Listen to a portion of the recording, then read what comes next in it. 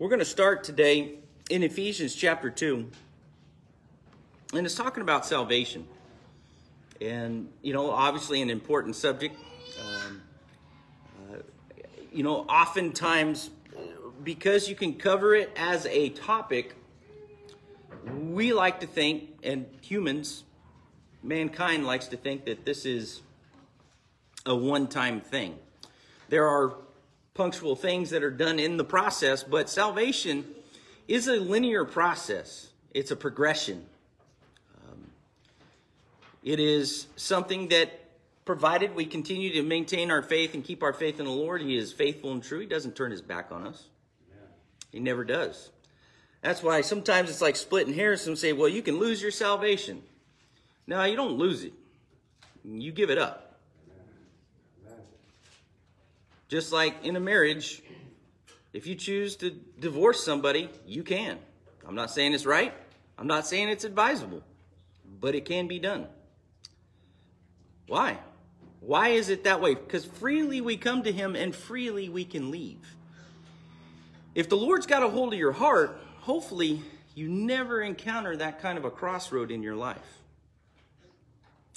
But when we put our selfish desires and our motives, pursuits of this life and things like that, it complicates things. Just like in a marriage or any kind of relationship that we see. In Ephesians chapter 2, but this relationship and this position that we find ourselves in Ephesians chapter 2, is something that I would like to really make a point to address today. A lot of our churches have been riddled with legalism over the last 25, 30 years. And it's not just particular to us. See, legalism pops up, and I've been putting things together, done some studies in the scripture, and you look at legalism. Legalism, when you look at a transactional relationship with the Lord, have you ever heard of that? Transactional? If you do this, I give you my love. Right? Well, in a transactional relationship, you have a hard time dealing with Ephesians chapter 2. You understand? In Ephesians chapter 2, in verses 1 through 9, it says, And you were dead in your trespasses and sins, in which you formerly walked according to the course of this world, according to the prince and power of the air, of the spirit that is now working in the sons of disobedience. Among them we too all formerly lived in the lusts of our flesh, indulging in the desires of the flesh and of the mind, and were by nature children of wrath, even as the rest. But God, being rich in mercy, because of His great love with which He loved us, even when we were dead in our transgressions, so every one of us in here was dead in our transgressions, made us alive together with Christ. By grace you have been saved, and raised up with Him, and seated us with Him in the heavenly places in Christ Jesus. So then the ages to come He might show the surpassing riches of His grace and kindness toward us in Christ Jesus. For by grace you have been saved through faith, and that not of yourselves, it is a gift of God. Amen. Not as a result of works, so that one may boast, for we are His workmanship, created in Christ Jesus for good works, which God prepared beforehand so that we would walk in them. Therefore, remember that formerly you, the Gentiles in the flesh, were called uncircumcision by the so-called circumcision, which is performed in the flesh by human hands. I've shared with you guys in here before. I call it the law of the pendulum. Okay? You look at this and you go, what do you mean? Listen, salvation is a gift that is given to us. There is nothing that you and I on this earth, this human flesh, can do to deserve it. There's no amount of abstinence from sin or things of that nature. There's no core list of things to do. No transactional forms that you can look at and go, check, check, check, check, check, that you could do to deserve God's salvation. There's nothing. His grace and His mercy is not transactional. All it requires is our faith.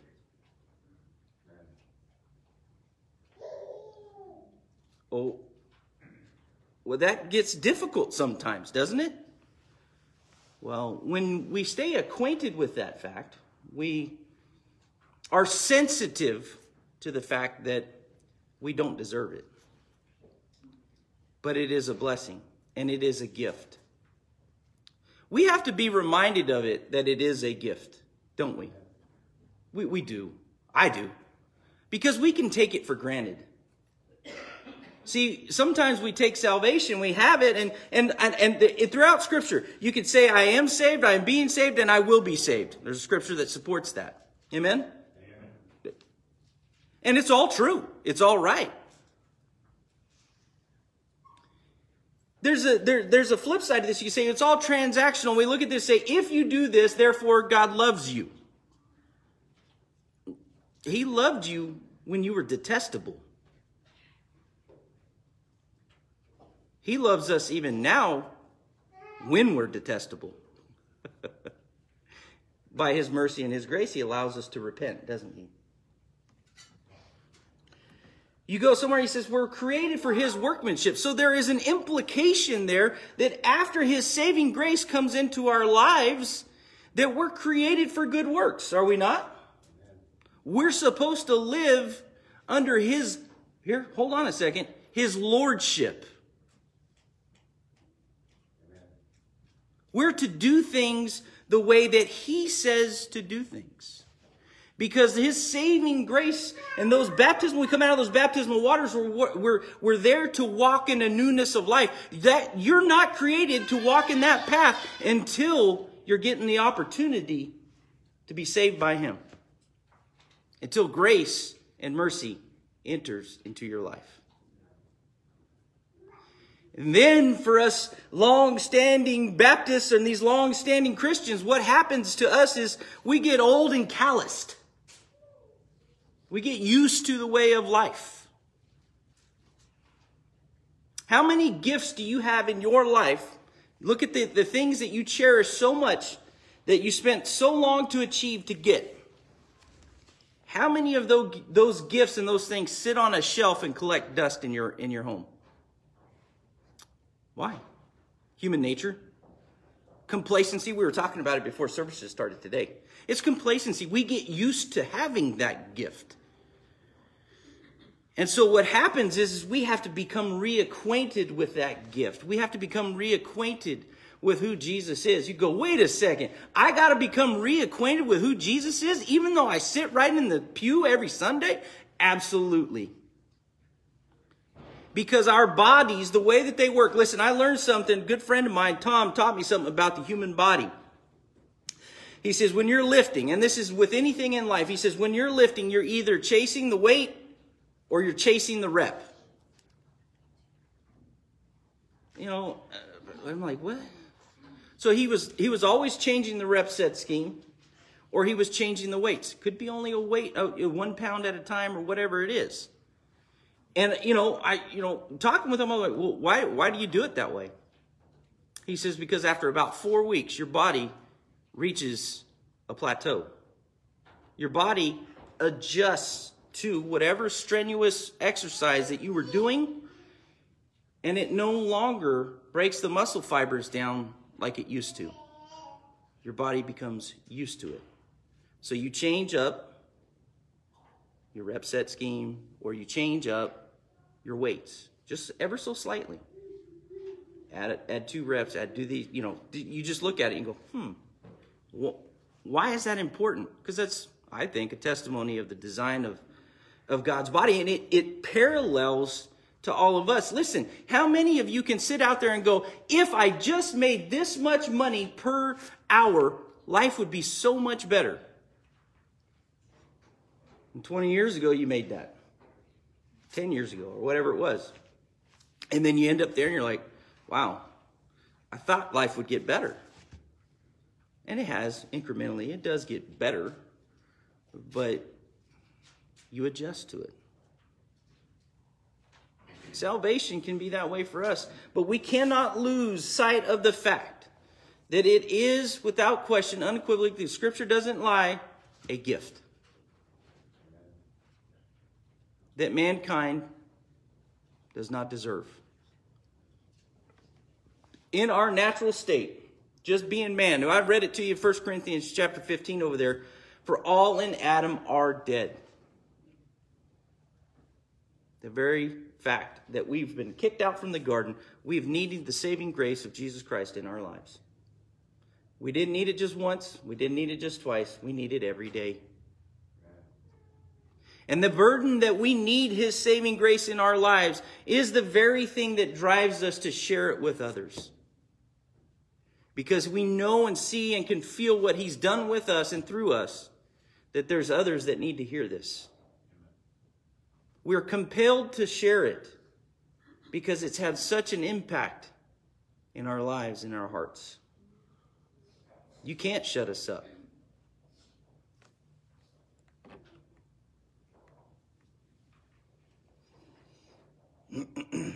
In 1 Timothy chapter 2,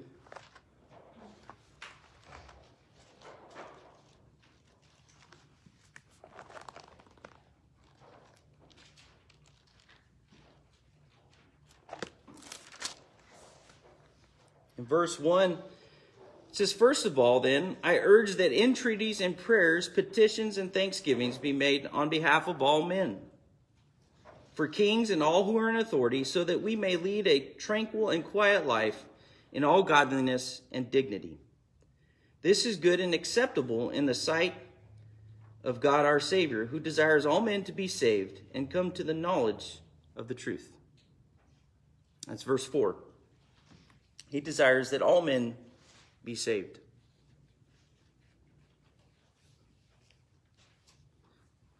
That means the field's wide open, isn't it?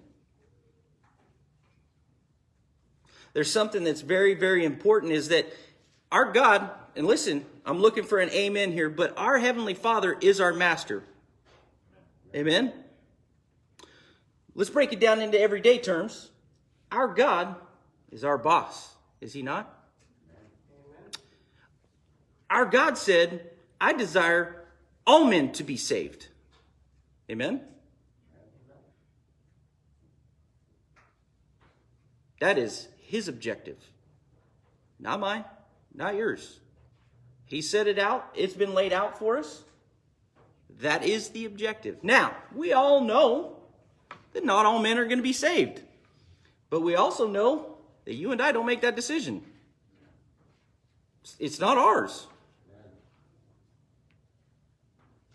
That's his. That's his business. Now, here's something that I want to talk to you guys about. You know, a lot of times we think about this salvation. We understand that he desires that all men be saved. Amen. I'm glad for that, because I sit here before you tonight and you're a good-looking group of people, but I can guarantee you, outside of here, I probably wouldn't be hanging out with you guys. And it's probably fair for you to say that about me. Amen? It's got to be God that drawn us together, because it's kind of a mixed bag, a group of people. What? In John chapter 6, there's something that's really interesting here, that he says he desires that all men be saved, right? In 1 Timothy chapter 2 that we were just reading there. And then verse 44. Now, I'm going to jump in chapter 6, John chapter 6. John chapter 6 is a very important chapter. Now, this is not just a preacher saying this. You go back and read the entire chapter of John chapter 6, because there's some really good stuff that takes place. I look at John chapter 6 as akin to the book of James. You understand? Understand my correlation. My correlation between the two is the fact that John chapter 6 is where the rubber meets the road for some folks. And when the rubber meets the road, to use that term, right? Everybody's heard where the rubber meets the road, where it gets real. Where this ministry and this gospel, this ministry and this gospel, you know, he starts to explain it to them, and they're like, wait, he's saying he's the bread that came out of heaven? Whoa, hold on a second. His blood? Whoa, hold on a second. Whoa. He fed us a couple times. This guy's pretty smart. He's a good teacher. Well, he starts talking about, no. You come through me. Oh, hold on a second. That's where the rubber meets the road, to use that metaphor. They have a hard time with that, especially the Pharisees and the Sadducees. Why would they have a hard time with that? Because they were the religious elite of that day. They were the political influencers. They were the people in charge of things. And here you have the son of a carpenter from Nazarene telling them, come through me. Wait a second. In verse 44, it says, no one can come to me unless the Father who sent me draws him, and I will raise him up on the last day. Now you go, well, wait a second. He's talking, and contextually, he is talking about those that have come to him, that are sitting in him and listening to him. Yes? Would we agree to that? Verse 65, same chapter, he says, he was saying, for this reason I've said to you that no one can come to me unless it has been granted to him from the Father. How many times in our life we say, I got lucky, or it was coincidence? If someone has been put into your life, it is not by accident. If somebody walks through those doors, it is not by accident. They have been drawn here by God Almighty himself. If there is somebody in your life that keeps popping up, and you get to be an opportunity, you get to pray with them, you get to share the gospel with them, you get to be a witness to them, that is not by accident. We say, well, I got lucky, or by chance we met. There ain't no such thing as chance. You're a child of God, and if God's putting people in your path, he's asking you to do something. That's what that is. See, we get mixed up in everyday life. We go, I got responsibilities, got to go feed the dogs, I got to go to work, I got to do all these different things. All those things are realities. We all do those things, right? We get caught up in the day-to-day and we lose sight of something that is bigger than you and I. And that God is constantly drawing mankind to him. And you and I are the vehicle by which that is accomplished on earth. It's not by luck. It's not by chance. It's by design and by his order. You understand? Are we clear on that? Is that something that we understand? The very fact that I stand before you today is not by chance. While you all may have voted me as your pastor 13-something years ago, God knew that was going to happen before it did. He knew that you would be here. He knew that everybody that is here, he knows that. He's an omniscient God. He knows the struggles that we go through too. But his saving grace, we must understand that when God calls us and people show up, and when people even in our lives show up, there's a reason for it, folks. I want you to walk away from today and recognize that.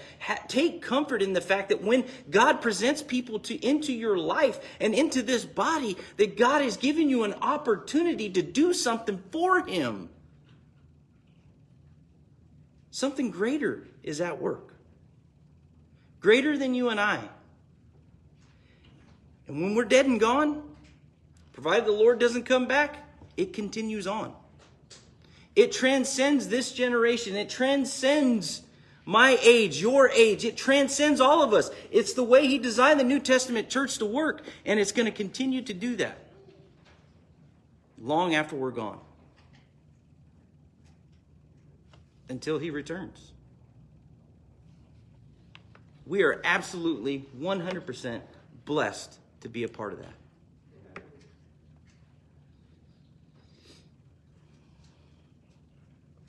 In Titus chapter 3,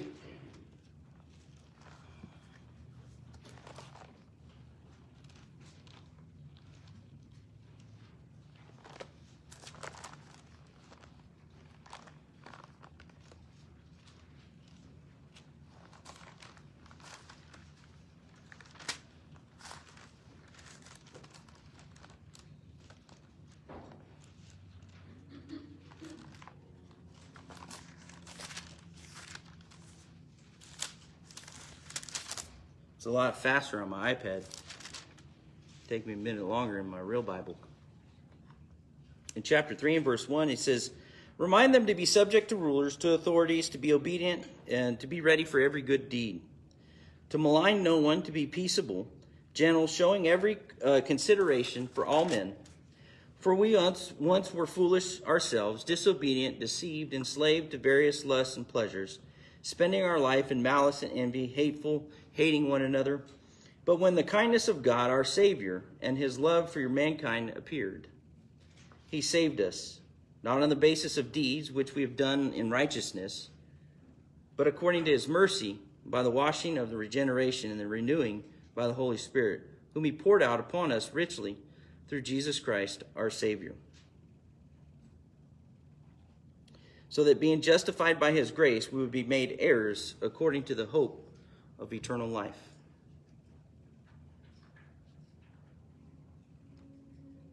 Not on the basis of deeds,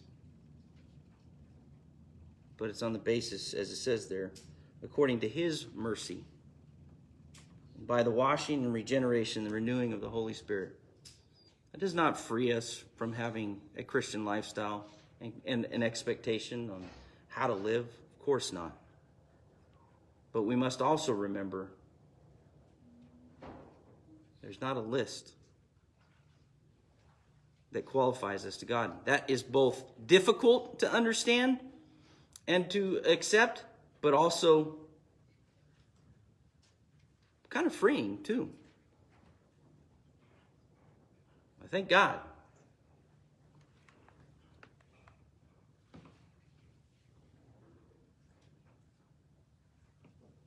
In Romans chapter 10, it is absolutely imperative, I believe, that, it's been years since I heard him talk about it, but the confession in Romans chapter 10, in verse 1, it says, brethren, my heart's desire and prayer to God for them is their salvation. For I testify about them that they have a zeal for God, but not in accordance with knowledge. For not knowing about God's righteousness and seeking to establish their own, they did not subject themselves to the righteousness of God. For Christ is the end of the law for righteousness to everyone who believes. For Moses writes that the man who practices the righteousness which is based in the law shall live by that righteousness. You can continue to read on. It says in verse 12, for there is no distinction between Jew and Greek, for the same Lord is Lord of all, abounding in riches for all who call on him. For whoever will call on the name of the Lord will be saved. Whoever will call on the name of the Lord will be saved. That's the way it's supposed to be read. And I like this in verse 14. How then will they call on him in whom they have not believed? Yeah? Makes sense? In other words, you first believe in him and you call upon him. How will they believe in him whom they have not heard? How will they hear without a preacher? How will they preach unless they are sent? Just as is written, how beautiful are the feet of those who bring good news, good things.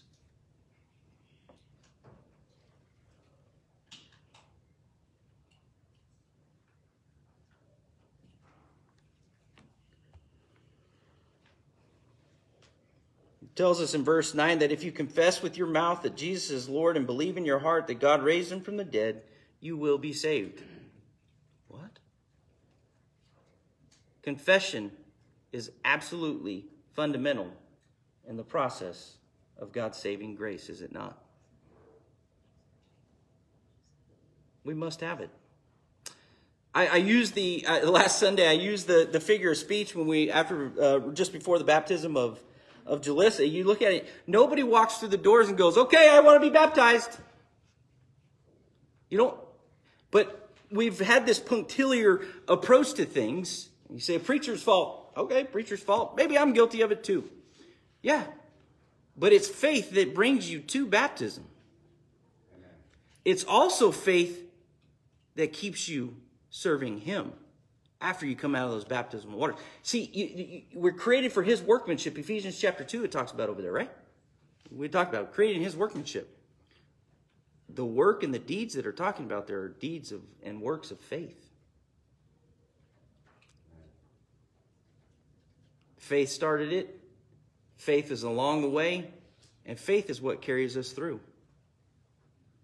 It is on the basis of faith. That's not heresy. That's not foreign. That's scriptural. It is faith.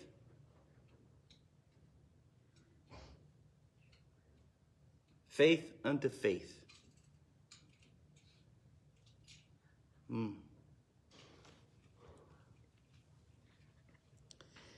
Mankind must confess. We must all confess. See, sometimes that's all that's waiting, right? Sometimes the baptismal water, the easiest part about performing a baptism is filling the tub. You understand?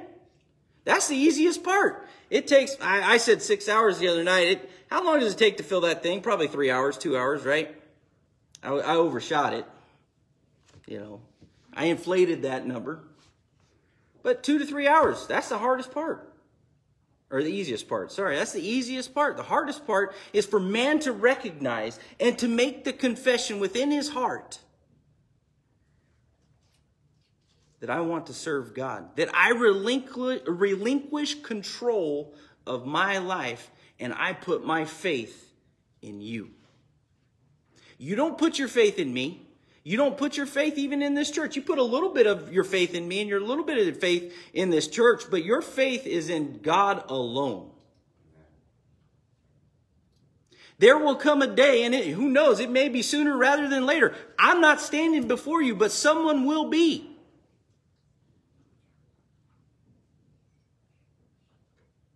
The gospel continues. The gospel is bigger than any one person that sits in here. We're merely the caretakers of it here on earth. And we're blessed to be a part of that. And for man to make that confession is such a beautiful thing because it is true and genuine and it is essential. And it is the first step in the process for us to just look at God and go, I've messed it all up. I need you. I don't know where I'm going. I'm lost. I have no direction. I need God. I need your spirit and your word to guide and direct me. News flash. I hope to God we've all come to that decision in our lives. And even the long-standing Christians has to say to yourself, I still need God. You have to go back to his word and be able to read it and see what it says. You have to be able to admit to the fact that even you and I can become lost, even though we've never left. You remember the story of the prodigal son. Prodigal son disappears. He squanders his living. Everybody, we spend a lot of time talking about that one, right? And it's good scripture. It's good stuff. And he wakes up in his right mind, the scripture says, and he comes back. But the story doesn't end there. Father puts the ring and the robe on him, right? Gives him all the good stuff, restores him. His inheritance is gone. There's a second part to that story. His brother that never left. He was indignant. He said, why are you throwing a party for this worthless brother of mine? And his dad looked at him and says, you've had this all along. You've just never taken advantage of it. There were 2 prodigal sons. One left. The other one never did. The other one never left. He never took the opportunity to cut the fatted calf, to enjoy the blessings that his father was giving him and already gave him to him. They're right here. You missed it. But instead, he got upset when his brother repented. Because he got something that I didn't get. If you've ever raised kids, or you're raising kids, that's a reoccurring theme. It happens a lot.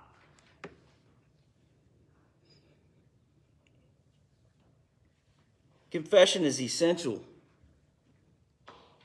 The confession that must take place is in John chapter 14. It's something that we must reacquaint ourselves with over and over and over again.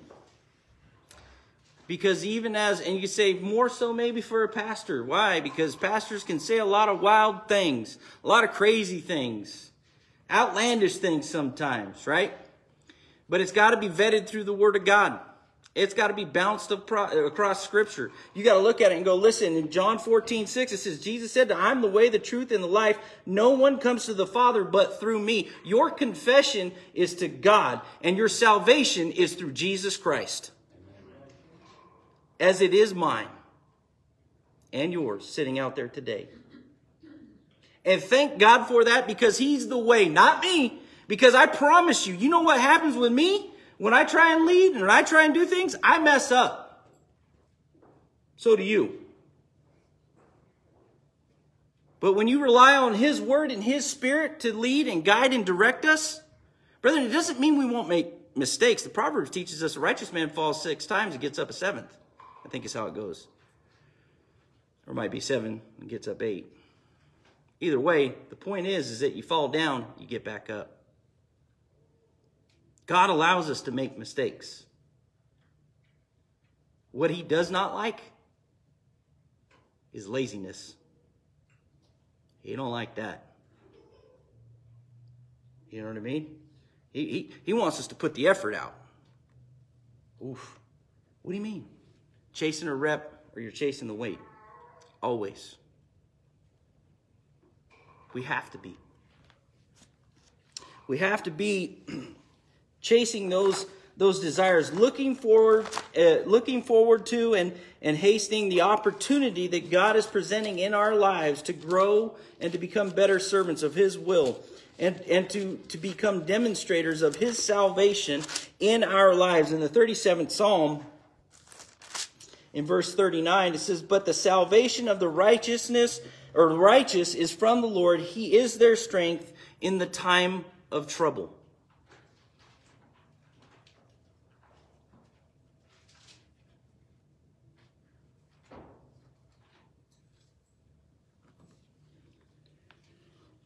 The 62nd Psalm, verse 1, it says, my soul waits in silence for God only, for from Him is my salvation. He only is my rock and my salvation, my stronghold. I shall not be greatly shaken. His salvation is in Him.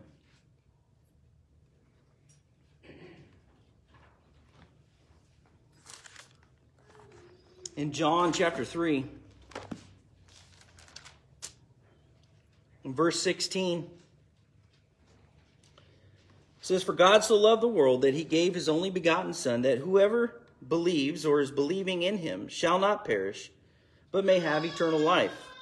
For God did not send the Son into the world to judge the world, but that the world might be saved through Him. He who believes or is believing in Him is not judged, and he who does not believe has been judged already, because he has not believed in the name of the only begotten Son of God. Understand this. God sent His Son into the world, not to judge the world, but that the world might be saved through Him.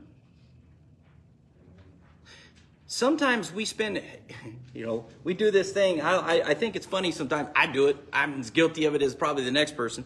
You look at how unrighteous and how ungodly this world is, right? And sometimes, man, we shake our heads at it. It's like, I can't believe how ungodly this world is. You're not the first Baptist to say that, nor will you be the last one to say that. We'll probably be saying that until the Lord returns Himself, okay? But sometimes what happens to us is that we lose sight of the fact that that is our mission field. This lost and dying world is exactly where we're supposed to be. I've heard brethren over the years come up with wild dreams of like, hey, we should duck off into the mountains and just go live by ourselves. That's called a cult. And that's not where God called you to be. He's called us to be right in the mix of all of it.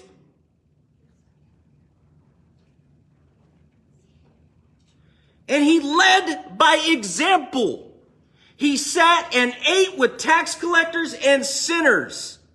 You know who did not eat with tax collectors and sinners? The Pharisees and the Sadducees. When they saw a sick guy on the street, they didn't want to get their clothes dirty. So they went on the other side of the street.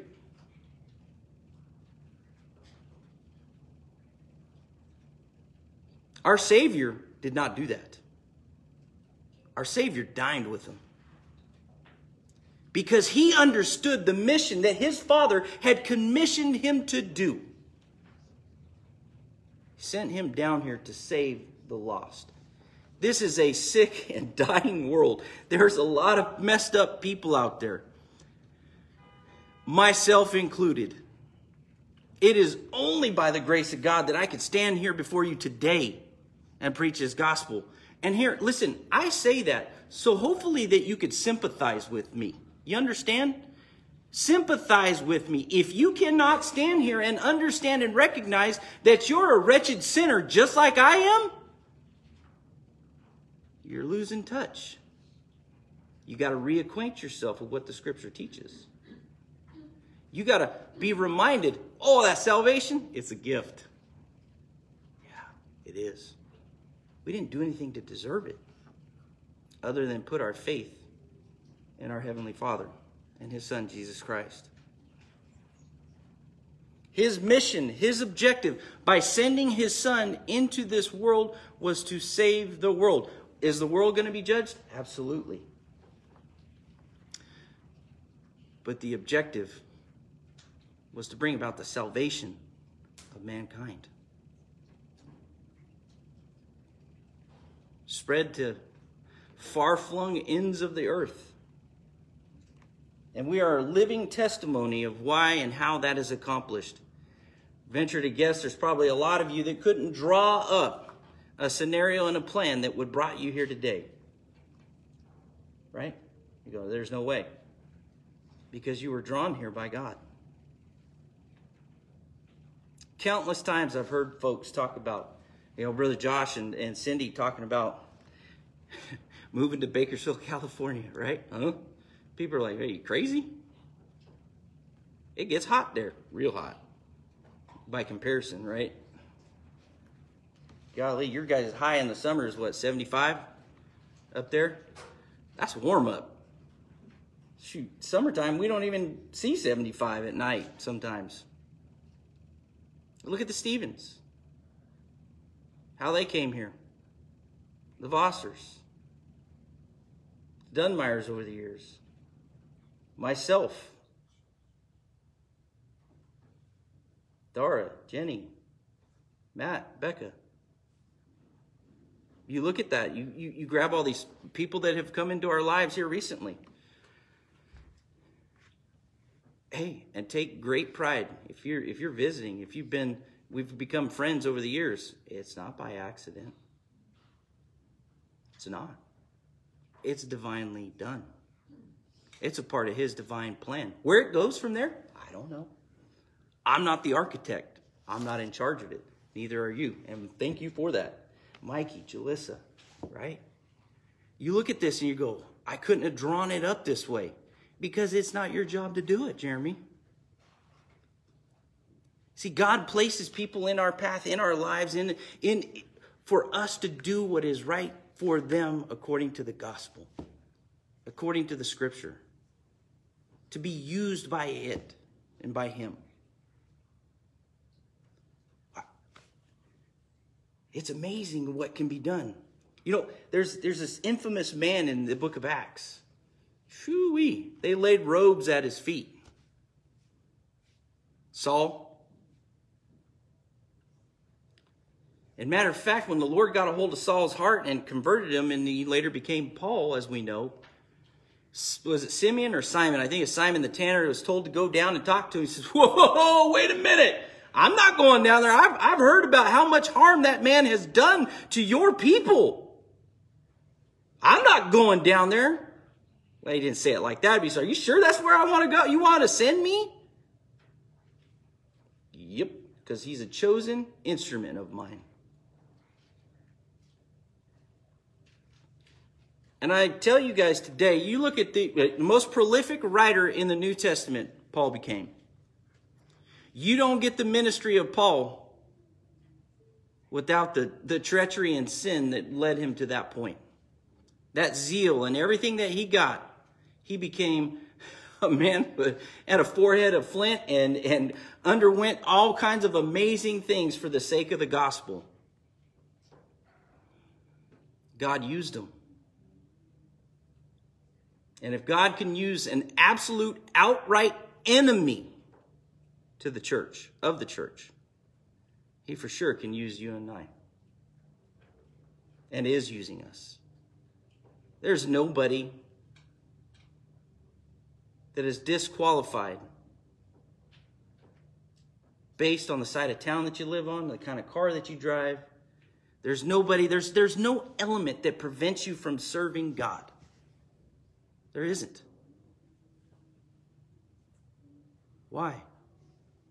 Because it's a fundamental right in the progress of the gospel to where we, as God's people, bring the lost and the dying and the hurt into this body.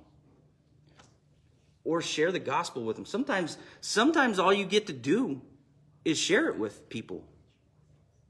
You say, well, that's all I was able to do. Well, maybe that's all God called you to do that day. The importance is you did it. The importance is that you presented yourself with the opportunity and you took it.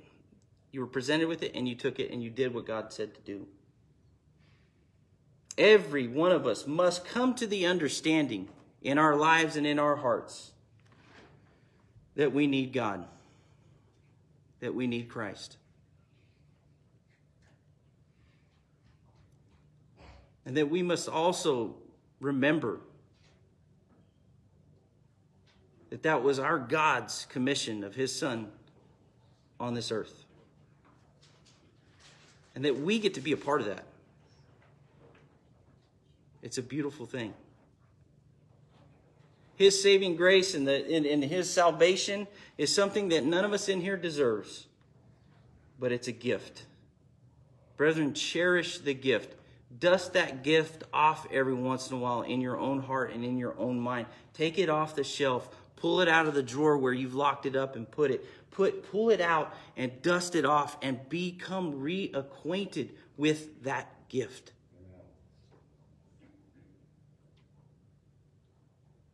For those of you that have not taken advantage of the gift, commit yourself to him. Be the inspiration for your family. Be that beacon of light in the community and places that you find yourself in. Be that. Be used by him. Understand that there's a greater purpose and a greater mission for all of us out there. He's called us to great things, brethren. That doesn't mean fancy cars and big houses. The great things that he's called us to are the great things here on earth, the sharing of his gospel and the spreading of his word, and bringing lost souls to Christ. May the Lord bless you and keep you.